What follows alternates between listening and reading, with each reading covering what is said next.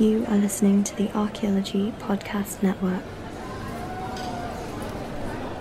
Hi everybody, this is Ashley Morton, and this week I have been up in beautiful Squamish, which is north of Seattle, attending the Cultural Resource Protection Summit. And this is actually my very first summit, and it's typically designed to bring planners and cultural resource managers, CRM archaeologists together in one place to talk about issues, and a lot of that being also working with tribes. So had some really interesting sessions in the 2 days here, and with me to talk about both our first summit attendance is Tracy Schwartz. She is a contractor with the Naval Air Station at Whidbey Island. So it's beautiful. Come visit.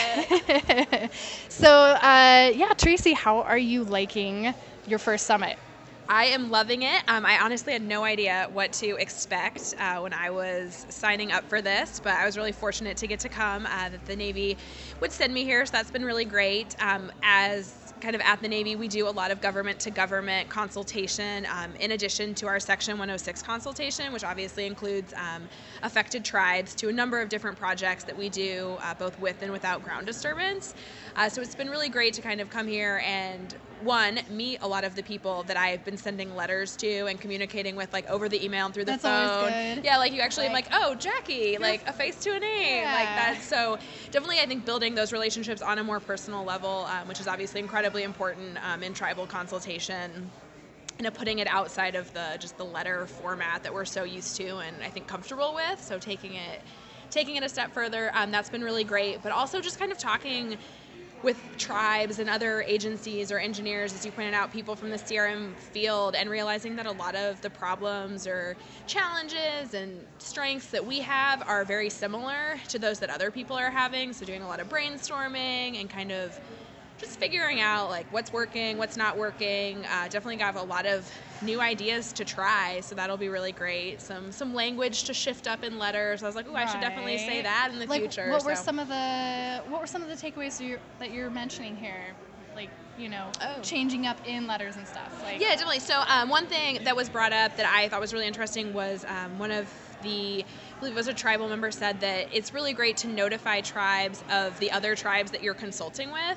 Yeah. That's not something that I often think about, because they are sovereign nations and you want to treat them, as such. But right, I mean, if one tribe is really busy, to be able to say, okay, well, I know that this tribe is looking at this project as well, or maybe it concerns them a little bit more, so that, that they're just aware of that. That was something I never really would have thought to do, and now I'm like, oh, that's a genius idea. And, to hear it from a TIPO who's like, I would really like this, and I was like, okay, I can do that for you, to hopefully, just, again, build our consultations up and make them stronger, as well as just, I kind of said it earlier, but the term affected tribe versus interested tribe, I think is another, just how, Rodney Fry, who Ashley and I, we went to the University of Idaho together for the listeners, as he just talks about, like, words have power, and just how, that change of that one word can totally change the dynamic of your consultation and your conversation about a project. So for the better or worse. Yeah. So, yeah. I definitely picked that up too, because you don't think about, like,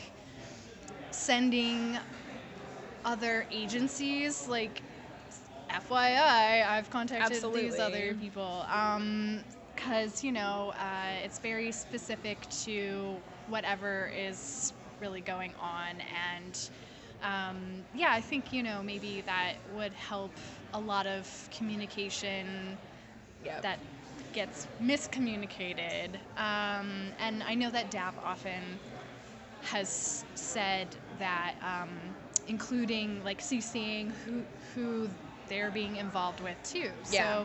So, more information sharing. The more the merrier. The power. Right, yeah. right, exactly. What did you think about the session where we got into groups and we were defining words? Because I really liked that opportunity to get into small groups where you're, like, forced to talk to people maybe some of them you know, some of them you completely don't know. So you have that opportunity to just be like, hi, and then having those conversations, maybe even arguments about, no, it means this word means this. Yeah, ditto. I think it was great. Ashley didn't mention this, but there's 166 people at the summit, so obviously we're a big group, and it's, we're trying to be as intimate as possible, but definitely breaking up into those small groups really helped. Again, meeting new people.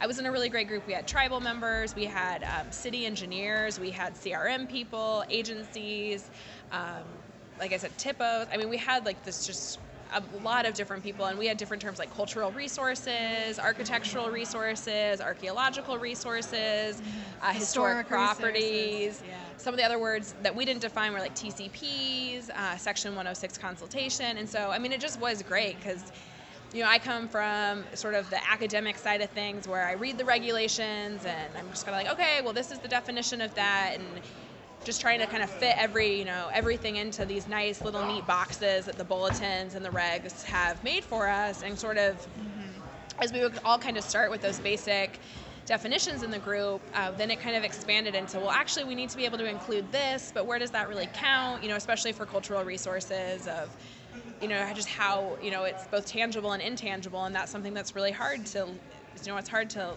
list knowledge on the National Register, but it's incredibly important. And so, that was great to have those conversations because, again, in my day-to-day work, I just get really caught up in the regs and, okay, like, check. And you in particular, because you're dealing with a military perspective, or you're working with a military perspective where it's just like, show me where, show me how we're moving, we're ticking our boxes and we're moving forward. Like, and it's with a lot of engineers, so it's all about like, well, what does it say? Like, the fluidity is not always there accepted. Yep, exactly. Yeah. Like, how do we just do the consultation? Yeah. Just get the CADX. And it's like, well, it's really not that simple, and unfortunately, anything can kind of be there. And so, I mean, again, just getting all the perspectives on the definitions was great, and really forcing myself to get away from the comfort of those nice little Park Service defined terms was really great. It was probably one of my favorite things we did, besides happy hour, which was my number one. Yes. Always have to have a good happy hour at a conference/summit event. It's required. Well, is there anything else you wanted to just share about your experience? Do you think you'll be going to next year's? I'm hoping to come back for the Big Ten. It should be a good time, and I hope that other people are able to attend. I'm sure you have listeners all over the country. And okay, bye. Sorry, one of my friends just left, so I wanted to say goodbye. Poor podcast etiquette.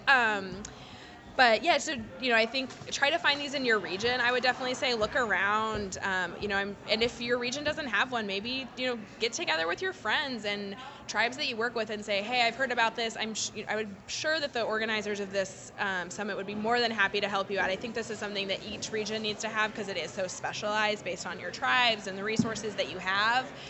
And like we learned in, I think, the very first session of the summit is that one approach does not fit every tribe's needs. So being able to talk with your localized little area and really kind of express their opinions. I mean, they've, it's 9 years, and I'm sure this is just, I can't even imagine how much better relationships are now after 9 years of everyone getting together and talking than they were when this started. It probably started for a reason, and I would guess poor communication was one of them. And now, I mean, we're all standing around. You just get to interact, get that personal level. So I think maybe that's like the biggest takeaway is if there's not something like this in your area, which there's probably not. We're really spoiled here in the Northwest in a lot of ways. Maybe try to work with people and create one. Again, have the happy hour. And even if you just start with like a half day or a day long session, I mean, we've been here for 2 days. That's been really great. Just getting people in the same room.